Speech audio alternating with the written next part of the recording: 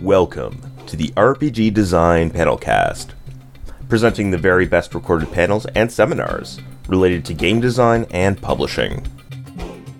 These panels have been made possible thanks to the kind contributions of the panel speakers and Metatopia 2021. Episode 333, Creatively Limited. What walls do you put up so you can bounce off of them? Presented by Jonathan Lavallée, Sen-Foong Lim, Paul Stefko, Mo Poplar, and Quinn Murphy. Hey there, Metatopia. You're here with the panel on creative limits. What walls do you put up so you can bounce off them? And we're here at the 12:30 Eastern Time mark. So wherever you are in the world, I think that's like UTC -4 right now. Welcome. Hope you've grabbed some lunch and drink and you're here with us to talk about this fascinating prospect of limiting yourself so you can actually get work done.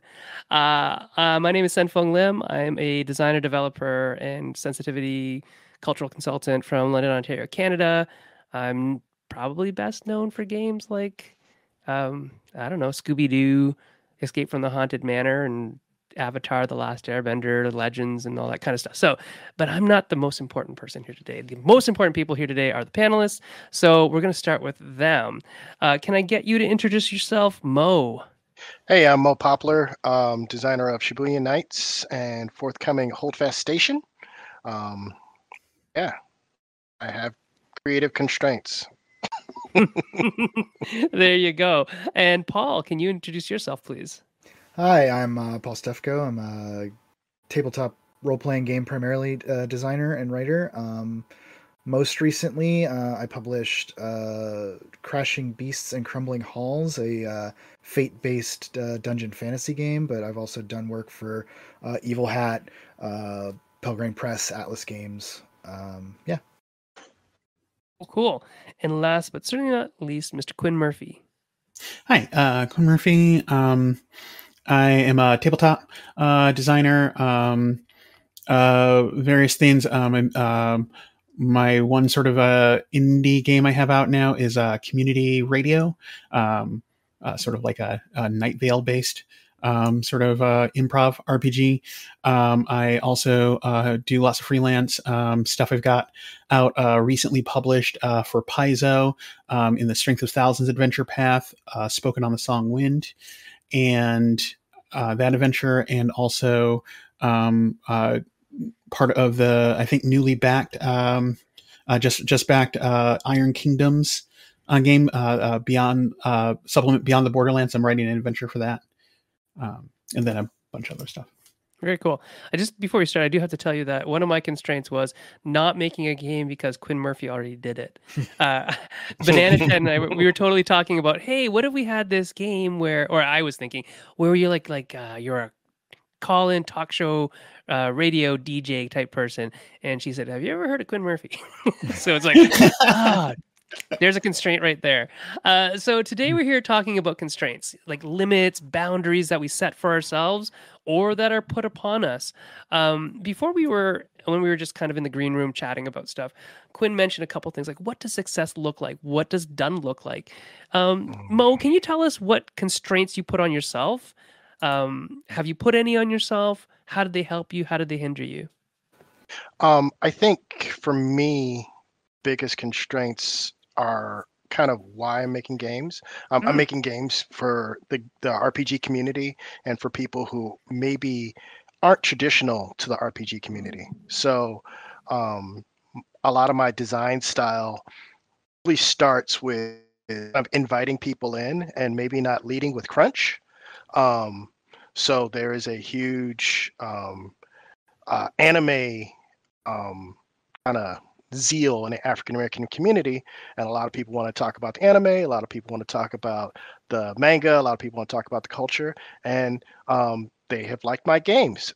So there's a certain point where it's like, how do you invite people who haven't gamed before, who aren't your traditional gaming or audience, into RPGs? And so that means you're leading you're organizing your books, you're designing things in a slightly different way. You're maybe sometimes over explaining things, and it needs to be a lot more readable than a lot of RPG products, in my opinion.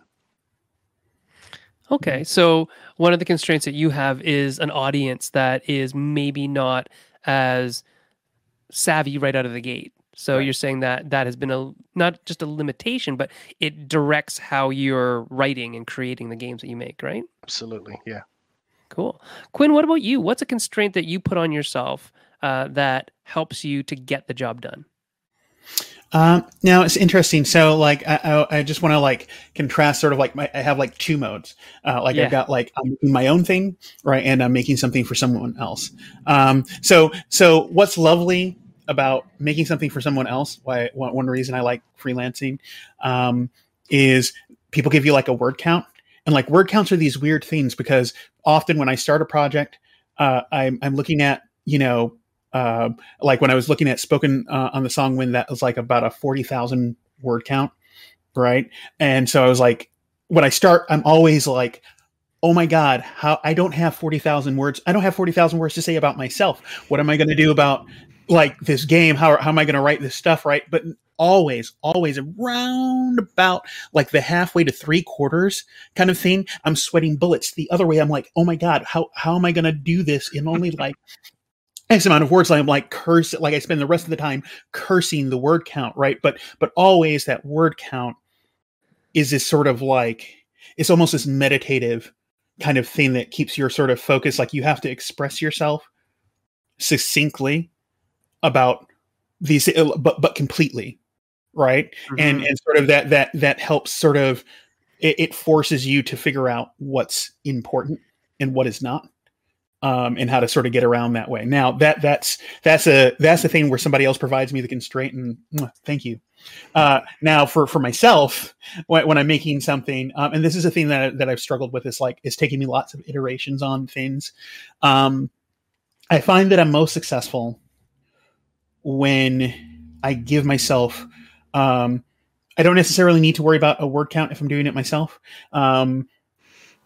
but if I give myself like a constraint, like a scope constraint, like the stuff that I won't do, right? Like I'm not going to include these kind of things in my game. I'm not going to make some comprehensive subsystem. I'm going to focus on this one aspect, like completely, and then focus towards that, and that will keep me focused. Because a lot of times for me, the way my mind works, I could just imagine things for days and keep adding and it will just never get done.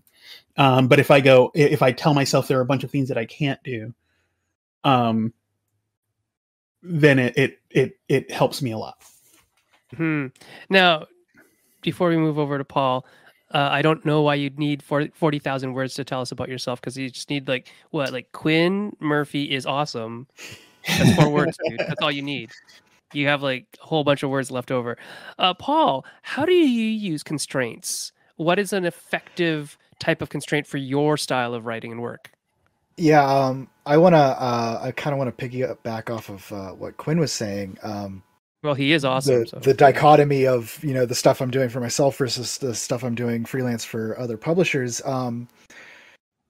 The thing that really helps me when I'm working for someone else is that they will give me a deadline. They will say, if you do not have this many words done by this date, we are not going to pay you. And I'm like, oh yes, that is the motivation that I need. For my own projects, I have a very difficult time doing that for myself. But in particular with my most recent game, Crashing Beasts and Crumbling Halls, I had been working on that for a while. And then, there was always something else I could add. It's like, oh, I could have a sample adventure. Oh, I could have a big chapter full of monsters. Oh, I could have all these magic items. And it got to the point where I just said, you know what? I'm never going to finish this if I keep saying I could just add X. I need to do Y.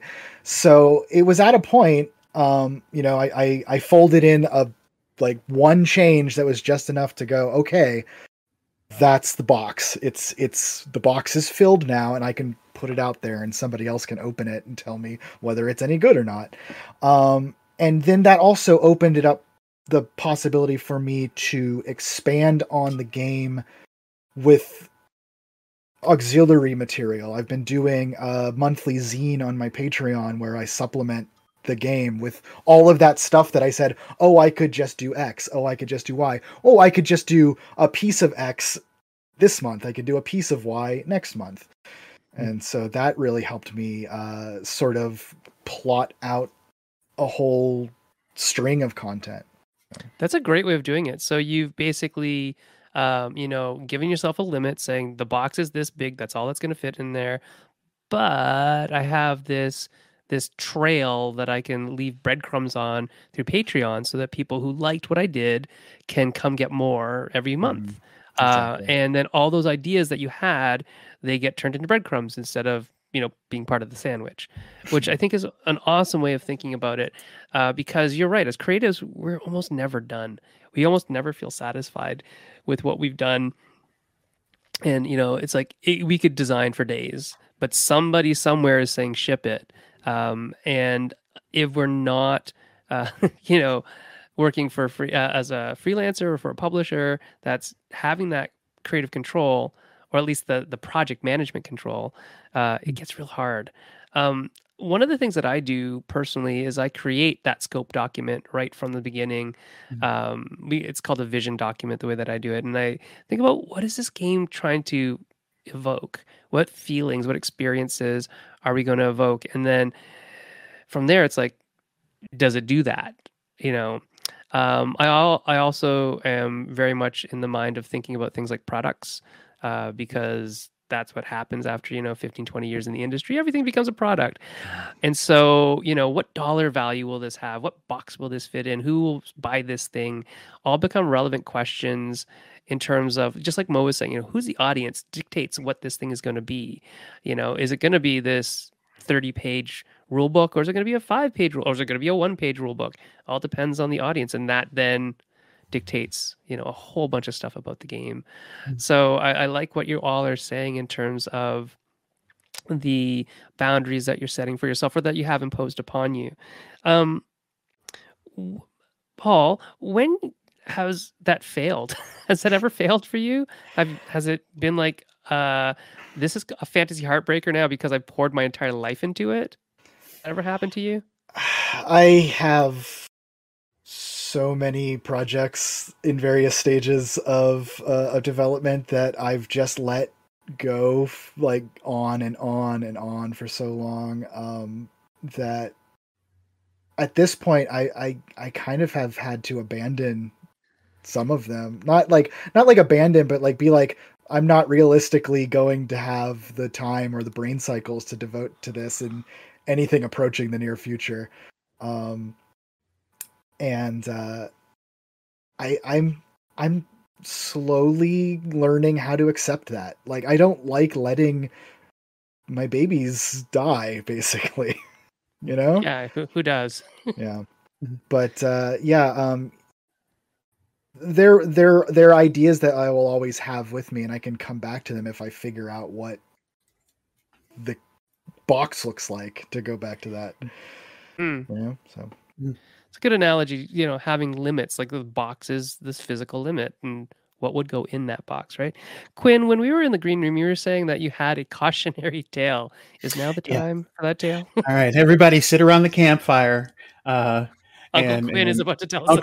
Uncle Quinn's about to tell you a lurid, sordid, no, not sordid, but a scary tale, the tale of Five Fires. So Five Fires is a game that I made. I actually, one of my first major play tests was at Metatopia. Shout out to Metatopia. And it was great, and it was like really, popular. It was like, it was Five Fires is basically an RPG about hip hop. Right. And you play like a crew in sort of like 80s era kind of hip hop, sort of like you make your own city. Right. But it's inspired by the way I would TLDR description. How I think of it is like Beat Street, the RPG. Beat Street is like the king of the beat. You see them rocking that beat from across the street. Aha. I mean, there are other hip hop movies, but for me, like Beat Street is like the Street was it. quintessential one. For sure. And as a game, it like actually worked pretty well. But then it was like, oh, how do I, there is especially at the time, it might be easier to sort of develop and have more of an audience sort of now. But like about like this is like 8-10 years ago. When I did it, there wasn't like the same kind of audience. There wasn't the same sort of a lot of things for it. And so I was trying to figure out how to sort of do outreach, how to, make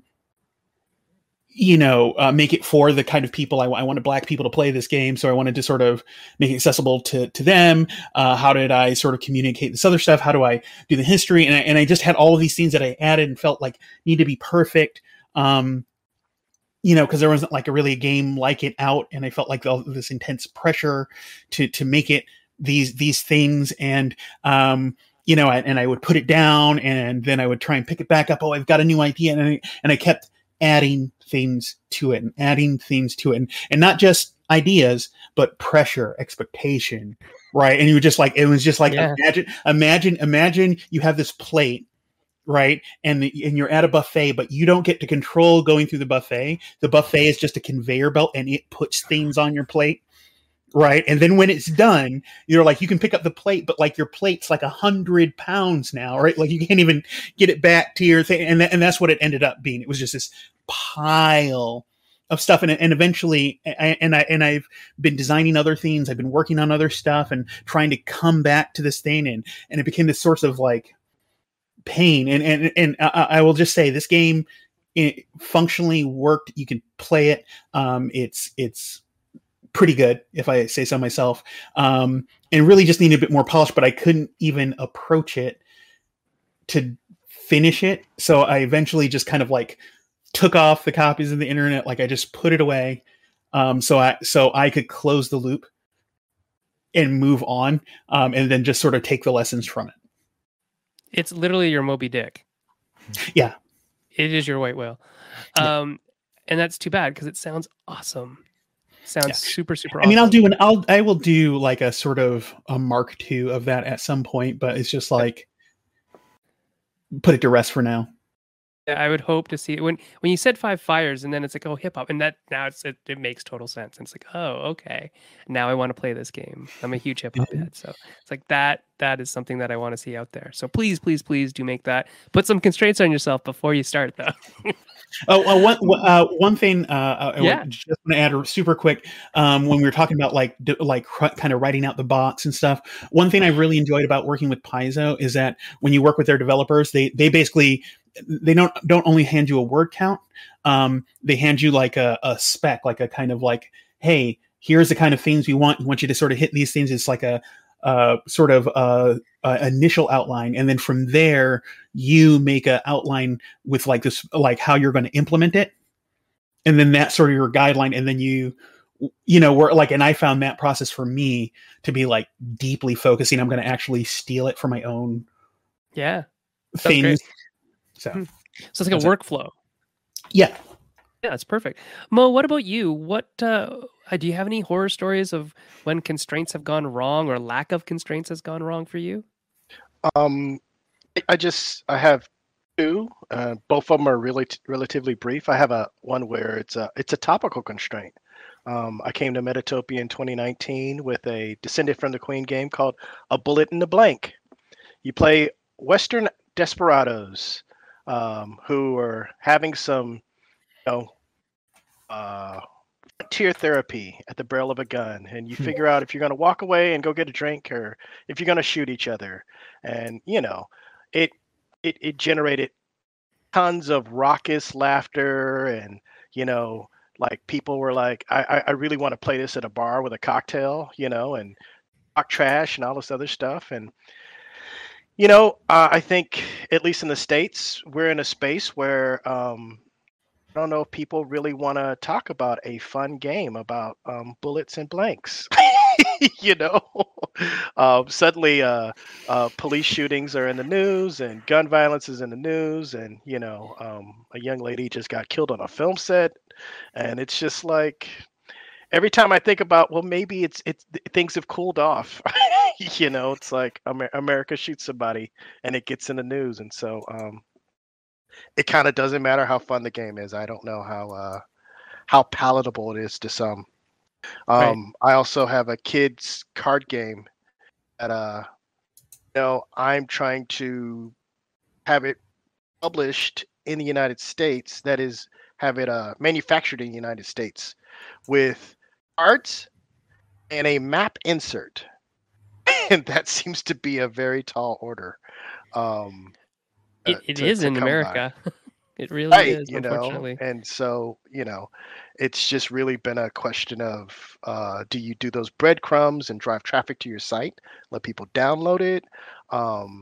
It's for little kids learning math, and so there's a certain point where this map's going to be destroyed anyway. So that's definitely a thing to do, but that's a technical constraint that I'm trying to get my head around. That is really interesting. So, working on Avatar Legends, I can tell you that the current state of being in the world, lack of paper is a huge constraint. Just shipping constraint is a huge constraint right now. There are companies that can't produce the volume of books that we need for Avatar Legends, and America just isn't up to par with China, unfortunately, in terms of manufacturing these types of products. So even at like a higher price point, they're still not going to get the same quality, unfortunately. So those are Right. constraints that are very real world constraints that we have to deal with as well. So I'm going to ask you again, Mo. What is your favorite constraint to put on yourself? What is something you start off every project saying, this is the constraint that starts it all off? What is that constraint for you? Um, my favorite constraint is probably just trying to differentiate products in the market. Currently, I'm working on a Holdfast Station, and there was definitely a question of, well, why does this one more RPG need to exist in the world? you know, and so me and my design partner, Michael Lowe, we decided we're going to make this a zero prep RPG. And so this is a game you can play when that one person didn't show up for your campaign and you want to play something. You could pick this up and have a 3-hour session, and it's amazing. And so that started to beg the question, how do you do that? And do you break the form of the RPG book? Do you tell people to do things in a specific way? Even though some GMs are going to feel talked down to, and other GMs are going to be encouraged to do this maybe for the first time. So just kind of threading this needle of like doing something new and making it work. Those are the ones I like. The Cool. ones I don't like are, the thing we want to do just doesn't have a profit margin that works. That is not a fun one. That's not a good constraint. No, you're right. Quinn, what about you? What's a constraint that you particularly like other than word count? Well, this is sort of like adjacent to that, but it's something I find I need helps me get going on the project is like workflow. Right. It's like I know I'm working on a project when I've like I have at this point like a real process of how I do things. Like I do free writing. Then I start putting stuff, like I open up like a Miro board. I start throwing up notes, and then start doing writing and like getting like when I'm doing that, I get projects done. When I don't do that, they drift for lack of a better word. Yeah, I have an automatic word count calculator that keeps me on track. It's like, you need to write 1,000 a day, and it counts down, and it's the best thing ever. Because if I didn't have it, I would not know if I did or not, and I wouldn't do it. Paul, what about you? I remember you saying that you like deadlines. What's another constraint that you would automatically want somebody to give you, or you would want to put on yourself, and sometimes might forget, but you should put on yourself? What's the one that makes you work the best?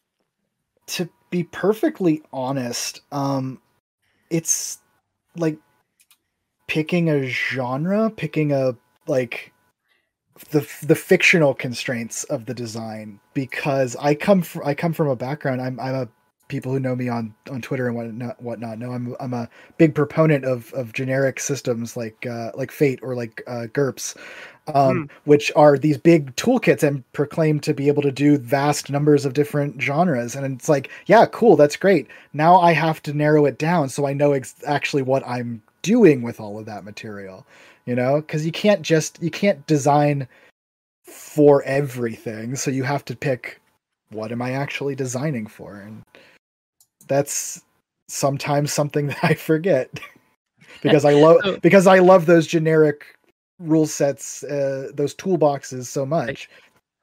So you're talking about like narrowing down the thematic, the world that you're building and the themes that you want to talk about. Yeah, you have to ask yourself, and I think you mentioned it earlier, having, what are the emotional goals of the design. That's sort of a constraint that you put. That's the sort of thing, like, is this creating, what experience am I shooting for? And I can't have everything feed into that, so I have to choose the things that actually do most strongly. And I find that's a really big strength of modern RPGs, is that you might be not telling as broad a story as, a rambling 7-year campaign arc, but you're telling a really damn good story about one or two things. And I think the modern RPGs, or whatever you want to call them, they've really nailed that on the head, where you can really pinpoint, what is this actually doing? What are we actually talking about? So I have a theory, if you want to hear it. I'll just tell you anyways, of experiential game design. So I think of experiential game design as a house, and the roof is the experience, because that's what we see from, far away, the roof. And then the 4 walls are made out of your theme and your mechanisms. And the other 2 walls, because you're saying, Sen, how does a house stay up with just 2 walls? The other 2 walls are the theme and the mechanisms talking to each other, so informing each other. And I really find that helps me to constrain my design when I think of, okay, what's the experience? And then I go from there to say, okay, what mechanics resonate with that experience? What theme resonates with that experience? Because it's not always the same thing. And so I use that a lot to help guide me in terms of constraints and play, things like that. Paul, have you ever entered a contest, like design contest or anything like that? Something that had a set constraint on it. You're going to write a 1-pager about, cats. And then this actually steps a little bit outside of analog game design, but I've actually started learning how to do digital game design. Cool. I've been learning it's called a fantasy console. It's called Pico 8. Basically, it's a software package that sort of pretends that it was an 8-bit console from the 80s, like an NES or whatever. Awesome. So all of your programs have to fit into 32K of memory. You can only use 16 colors at a time. All of these constraints. Yeah. Constraints out the wazoo. Yeah. And the very first game I created with it was for a game jam where, above and beyond all of the constraints of Pico 8, your program had to fit into 1024 characters in the code editor, and you couldn't use the sprite editor, you couldn't use the sound editor. All you could do was in your code. That's really super interesting. So I made a snake game just because I knew the premise and the concepts of how to program something like that from years ago, but I was learning the thing, and I fit it into about 1,000 characters, and it was really satisfying to do that. And there's actually a much more elaborate version of it on my itch page now. But yeah, that was those constraints were so energizing, because it's just like, it's like, okay, I do all this stuff. Oh crap, I'm like 20% over my limit. How do I pare this down? And that's not even like, there are people that will fit entire Pico 8 games into tweets. Wow. Like the optimization for these, but like finding ways to like pare down and pare down and pare down. I think that's a lesson that can even be brought back into an analog design. 100%. Like when you said, nobody likes to kill their babies, that is the probably one of the number one pieces of advice that I give people. It's like you might need to, cut some stuff out before you add stuff back. We're really good at additive synthesis. We're really bad at subtractive synthesis, right? So that whole Pico 8 thing sounds ridiculously amazing because when you can make something out of all those constraints, that says something about your chops as a designer, right? When you have the world open to you and you have every single resource, almost overwhelming, right? It's like this big dark nothing. But when you get this constraint, sometimes it's comforting. What about you, Quinn? Have you ever done a contest before? I have not done a contest, but like a similar sort of constraint thing that I did was I have a game called It Wants Souls in the Ultimate Micro RPG book out, and it's like a horror game, and so doing that thing is like I've not done a RPG that small before ever, and then for like a horror genre thing, it's there to symbolize that sort of classic horror thing of like a family moves into a house and there's some entity who wants to devour their souls or whatever, and I found that similar to sort of what Paul was talking about. Trying to evoke and going to that sort of evoking an emotion, they're trying to do that in such a small footprint. It was super hard. It took me like a while. Like I spent a lot of time thinking, trying to find what that way to kind of evoke this sort of thing, trying to have an incursion into the lives of these people. And then but it was interesting because once I found it, it was like the rest was very easy to write, right? Like it was like, okay, wrote it really quickly. But I spent most of my time like searching for it. And it ended up being like a thing of communication of like basically to symbolize that sort of outside influencer. During certain scenes, during certain parts of it, they are literally not allowed to speak to the other players. So they're like the demon watching. Ooh. And then only when the demon's going to like attack is it allowed to speak to any of the other players during the game, right? But that took like because it's so against the rules of RPGs that it took forever for me to find. So it was like I was thankful for that constraint of words because I never would have gotten it otherwise. Yeah, it's so interesting how constraints can actually bring out the best in us as designers. Yeah. Because a lot of times, like there's a big thing or it's actually a small thing in board gaming. It's like mint tin games. So how can you fit a whole game in a mint tin, like an Altoids tin? And like everybody's like, oh, what if I could? And how would I do that in a mint tin? So constraints really do bring out the best in some designers. Mo, what about you? Have you ever done any contests or something similar to that? Where you had a constraint put on you? As a dad who's trying to stay married with a day job, I can't go for all the bait that is our game jams. But my design partner, Michael Lowe, he designed a game Zero Samurai, which is kind of the conceit of Seven Samurai. But if no samurai show up to help the village, you play the villagers who are that's awesome. Who are using non necessarily petty skills to kind of survive the bandits. Right. And kind of working on that was like really interesting. And he wrote and designed the game. It's a beautifully written game. It's almost got this narrative quality because his grandfather-in-law actually worked with Kurosawa on a bunch of his films. So it's this real cool conversation between the generations and like how like their screenwriting process applies to RPGs and the collaborative process of storytelling. But I help with some of the mechanics. That's very cool. Very cool. Yeah. So, you know what? I think we might be ready for questions from the audience, if there are any. Lucas, we're calling Lucas in. Are there any questions? Not anything specific at the moment, but I can definitely send some to you if needed. There definitely is more and more talking about how the model you were talking before Zen, and the use of genre as a constraint, especially in combination with multiple genres. More just discussion about that.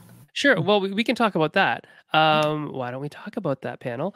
So, in terms of genre as a constraint, so I'm going to pick on each of you because the genres are apparent for some things.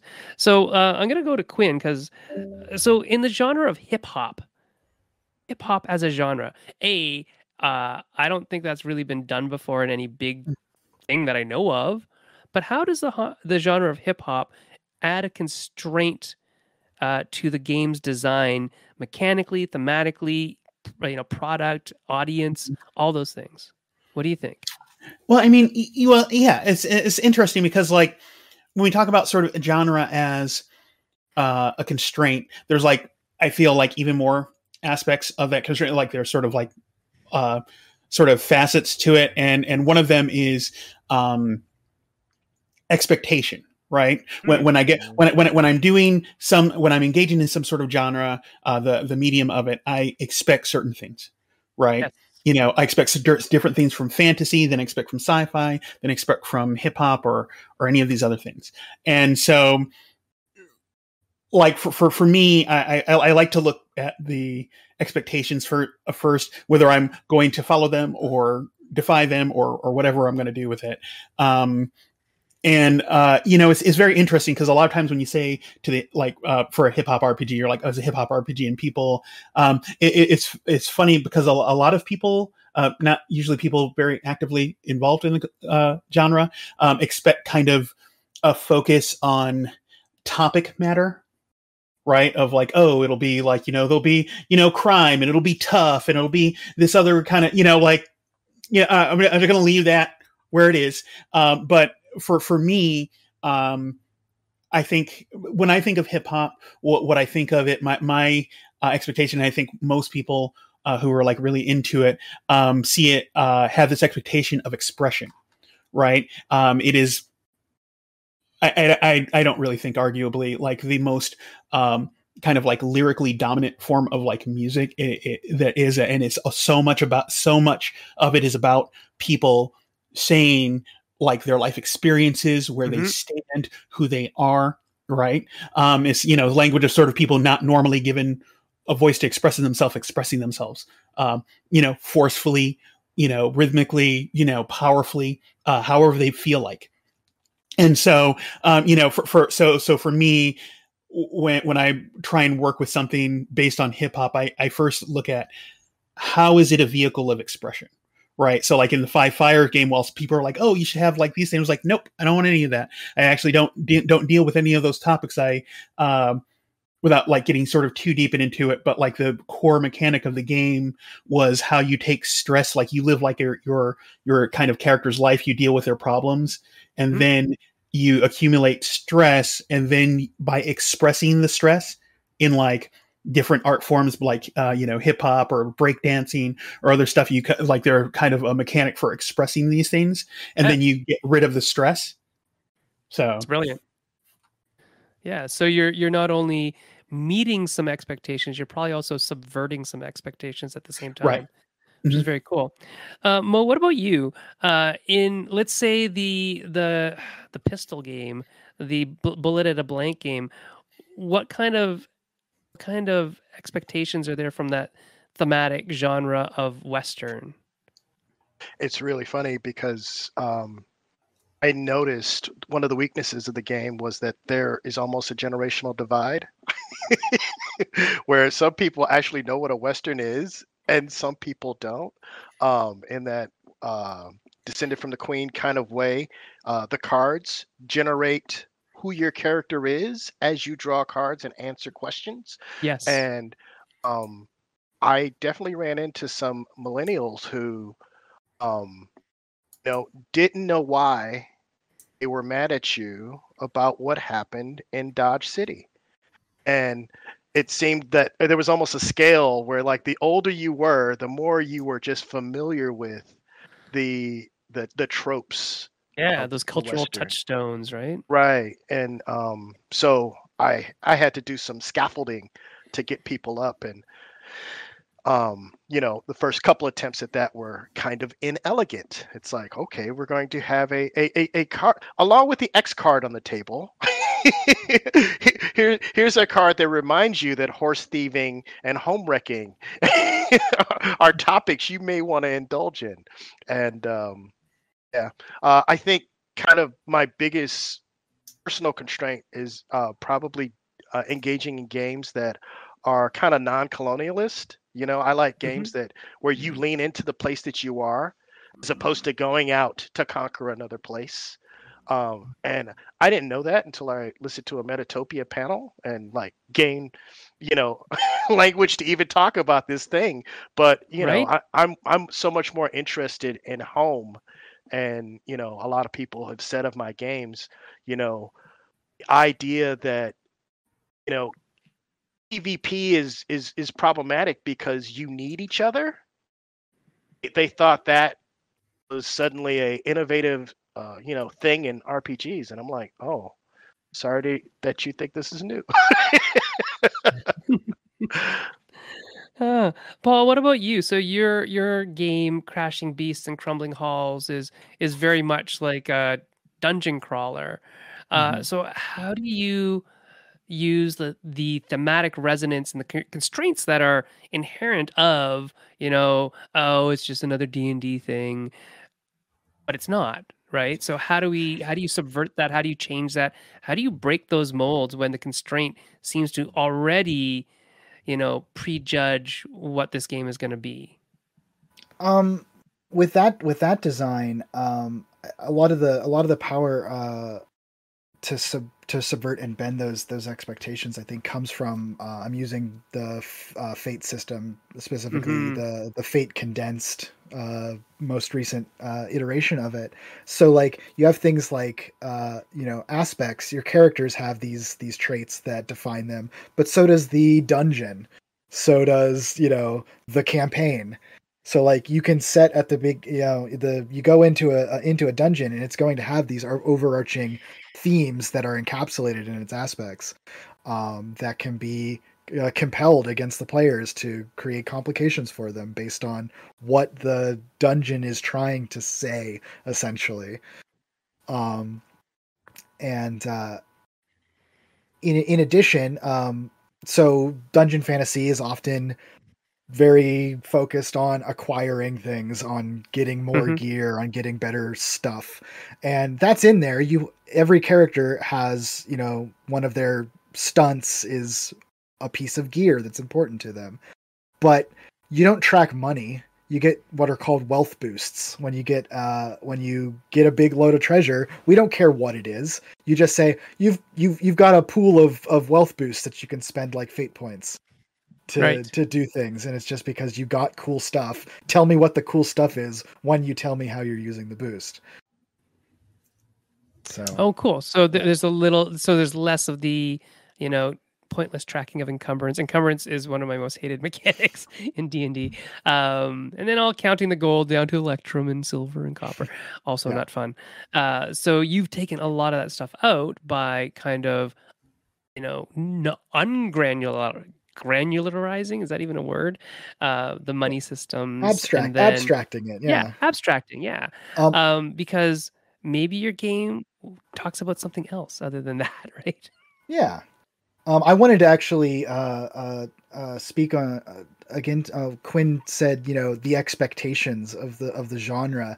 One of my designs, it's a game called Return True, and it's a game where you're playing people in a near future where technology lets the people in charge essentially edit what you physically perceive about the world around you. So everyone has augmented reality. So you're wearing video glasses and you've got earbuds in, and that's messed up. The search engines can actually say, this speech is blocked. You simply can't hear it. That person didn't pay their subscription. You can't see them. And we will give you subconscious cues that guide you around them so you don't accidentally bump into someone you can't see. Oh my god! I just have to interrupt for a second. Google, you didn't hear that. Okay. Yeah, but if you hear that, what genre would you say that is? Cyberpunk. I absolutely refuse to use the word cyberpunk to describe this game because everyone has an idea of what cyberpunk is, and almost none of them match what my idea of this game is. So I don't want to hang that baggage on it. So that I think picking a genre brings a lot of expectations with it.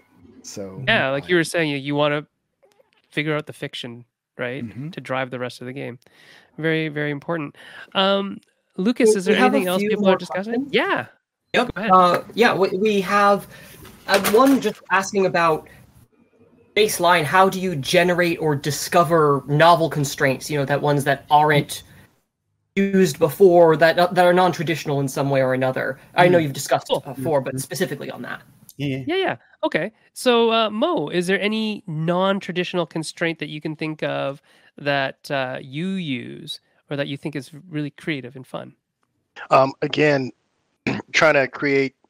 Right now, I'm just neck deep in games that are easy to GM, that don't require prep, that the players show up and kind of use like a question answer model to, like, we're going to develop the world here at the table, we're going to play a game, and players are going to engage with the world building and kind of handle some of the GMing too.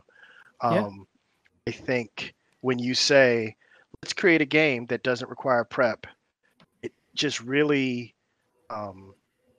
start stretching the imagination. It's like, what are we going to have in this game? It helps you. I mean, essentially, it's almost bringing lines and veils into the game to a certain extent. Without calling them lines and veils, yeah. Without calling them, and mechanizing lines and veils to actually be part of the game.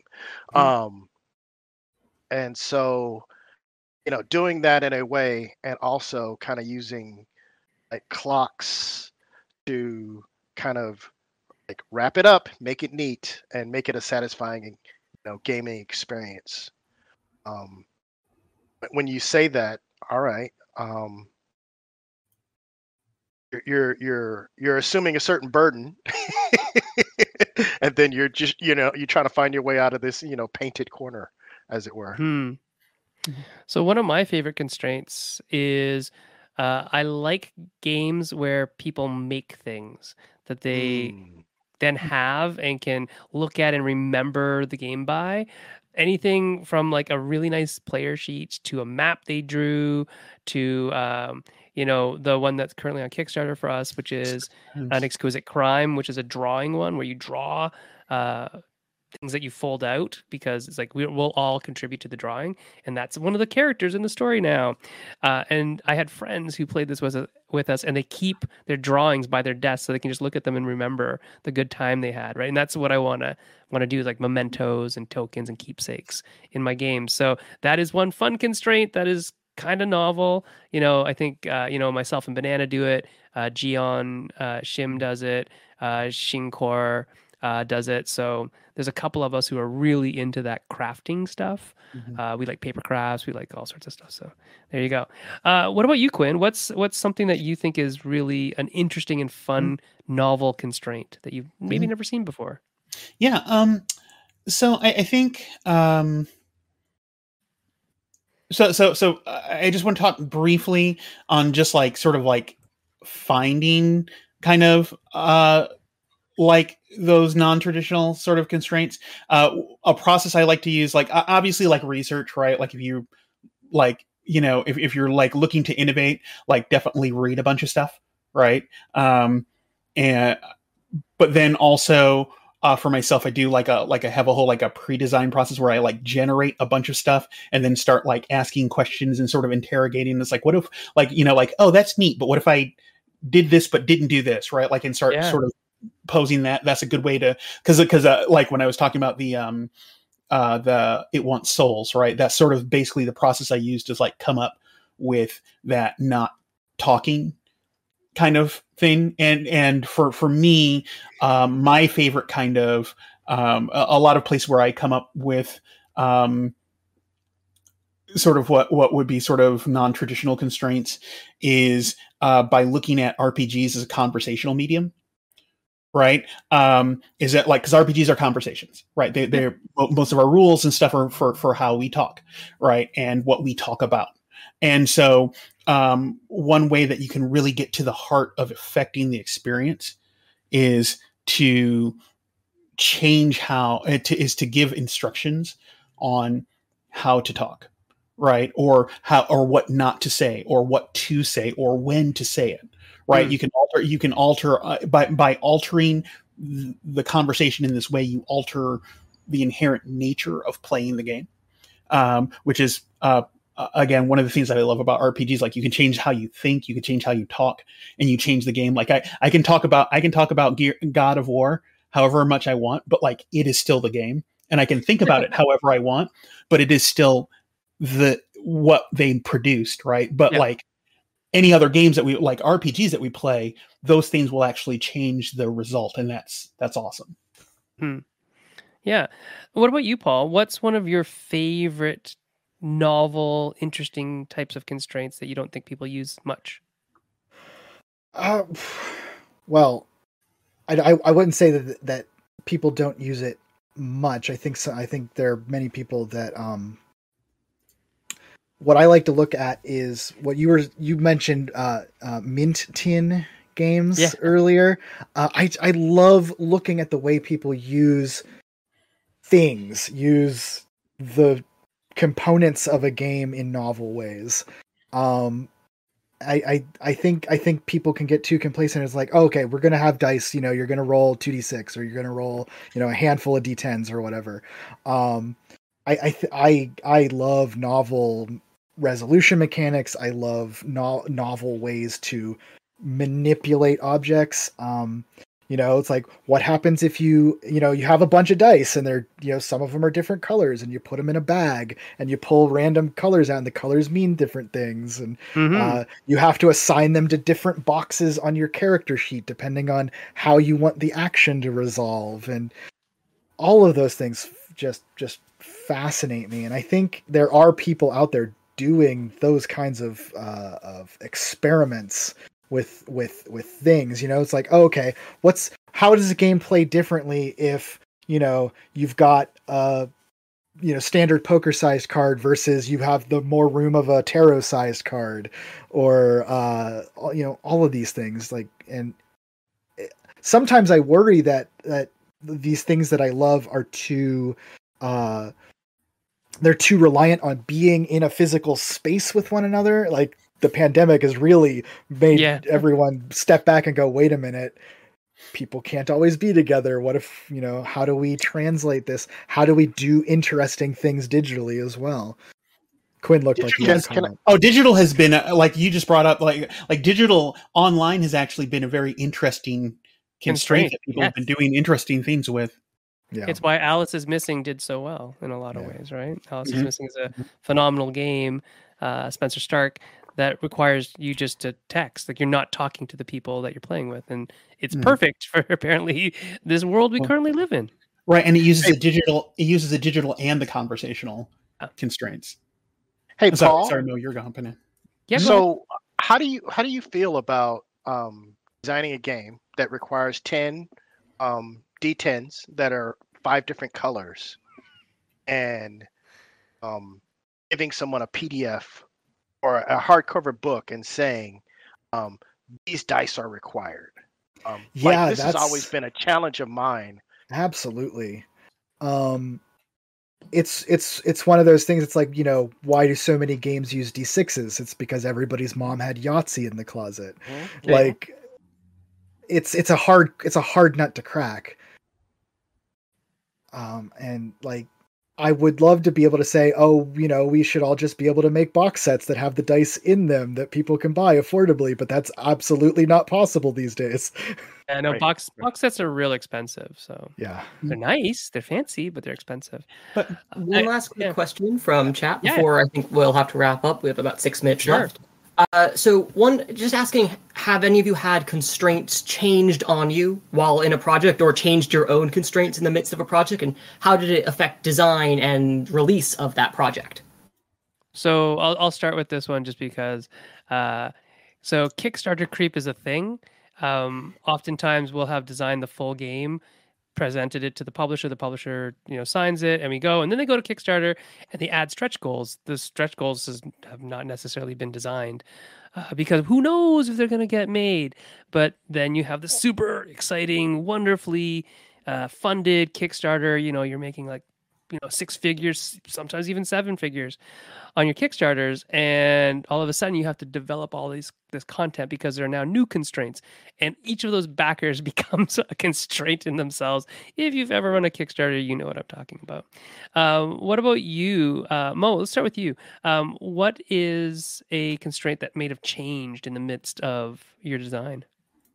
I kind of have the fortune of designing for myself. I unfortunately haven't been hired to do games like some of you. And so for me, it just has come down to page count. Your Kickstarter raised X amount of money, and that's how much money you got to spend. And that's just really the brass tacks of it. I've only developed a couple games, so I haven't stumbled into this yet. And, I'm not cavalier enough to show up saying, I have something that I want to write, which will then in turn, affected by future shipping costs, etc. Right. So, my big thing was I wanted to add custom dice to my Shibuya Nights game. I went and got custom dice made, and then I found out that if you ship a book, it's book rate. If you ship a book with dice, it's box rate. Yeah. Yep. And so, those kind of things can make or break a company. Like literally, you could go out of business because you were too successful and your shipping cost too much. Exactly. Yeah. Paul, what about you? Has anything shifted on you? A constraint that was placed on you at the last minute or anything like that? So a few years ago, I was I joined a team. Atlas Games publishes a role playing game called Feng Shui, which is a Hong Kong action movie. Zany time travel, cyborg apes, all this stuff. It's everything. It's everything to everyone, we hope. But I was brought on to contribute to a collection of adventures, and it was going to be like a color hardcover, and there was going to be Kickstarter and all of this stuff, and the realities of the timelines shifted, and then the format shifted, and eventually my contribution was split out into its as just a standalone book, and now they're doing a subscription model where every quarter they release another one. So mine came out over the summer, and it's gorgeous, but it started out as a section of a book, and there was going to be a whole team, and there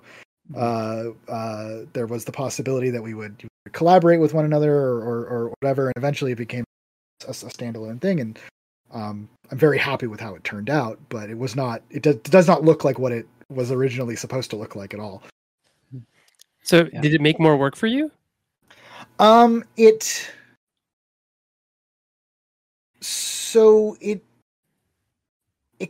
not more work. The work was different. Okay. It ended up, the revision process ended up looking different, I'd say. Much of my work was actually, my original draft was actually done while it was still going to be a hardcover. And then waiting for the revisions during that whole period was when the formatting shifts. So it needed to have it needed to have pieces that hung on their own more. Right, I get it. Because it wasn't part of a thing. Yeah. Last but not least, Quinn, can we get an idea? Yeah, I'll make this brief because we're running out of time here. Mine is like a little bit of a project where I put these constraints on myself to help me get it done. Was on the Spoken on the Song Wind thing. So like at about 40,000 words, like the scope of a project, at least for me, like changes, right? Like I'd done about like I think the biggest thing I'd done was about 20,000 words, and about like 10,000 words you can kind of hold it in your head and sort of work on a thing. Then at about like, 20, you're like, okay, I should, structure this a little bit more. And about 40, like you really like need something substantial, and you need like not only like the outline, but you need sort of a process for working.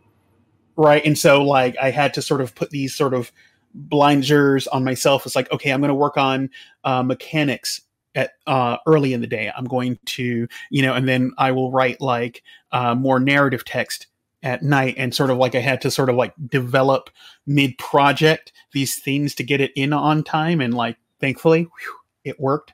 But like I was sort of constructing the scaffolding and the constraints as I went. It was fun. Very cool. Well, that's it for today's topic of creative limitations. Quickly, where can we find you, Mo? You can find me at ashyfeet.com. You can join the Discord for Holdfast Station and get a playtest of the game. You can find Zero Samurai on itch and Shibuya Nights at DriveThruRPG. Great. Paul, where can we find you? I am at Paul Stefko on Twitter, patreon.com/Paul Stefko for my content. My site is nothingventuredgames.com, and my itch is nvg.itch.io. Great. And Quinn? QH_Murphy on Twitter. I've got a bunch of stuff that I've been writing for Paizo lately. And most recently Spoken on the Song Wind. And thoughtcrimegames.net is my site. Excellent. And I'm Senfeng Lim at Senfeng Lim on Twitter. See y'all later. Thanks so much. Bye. Thank you.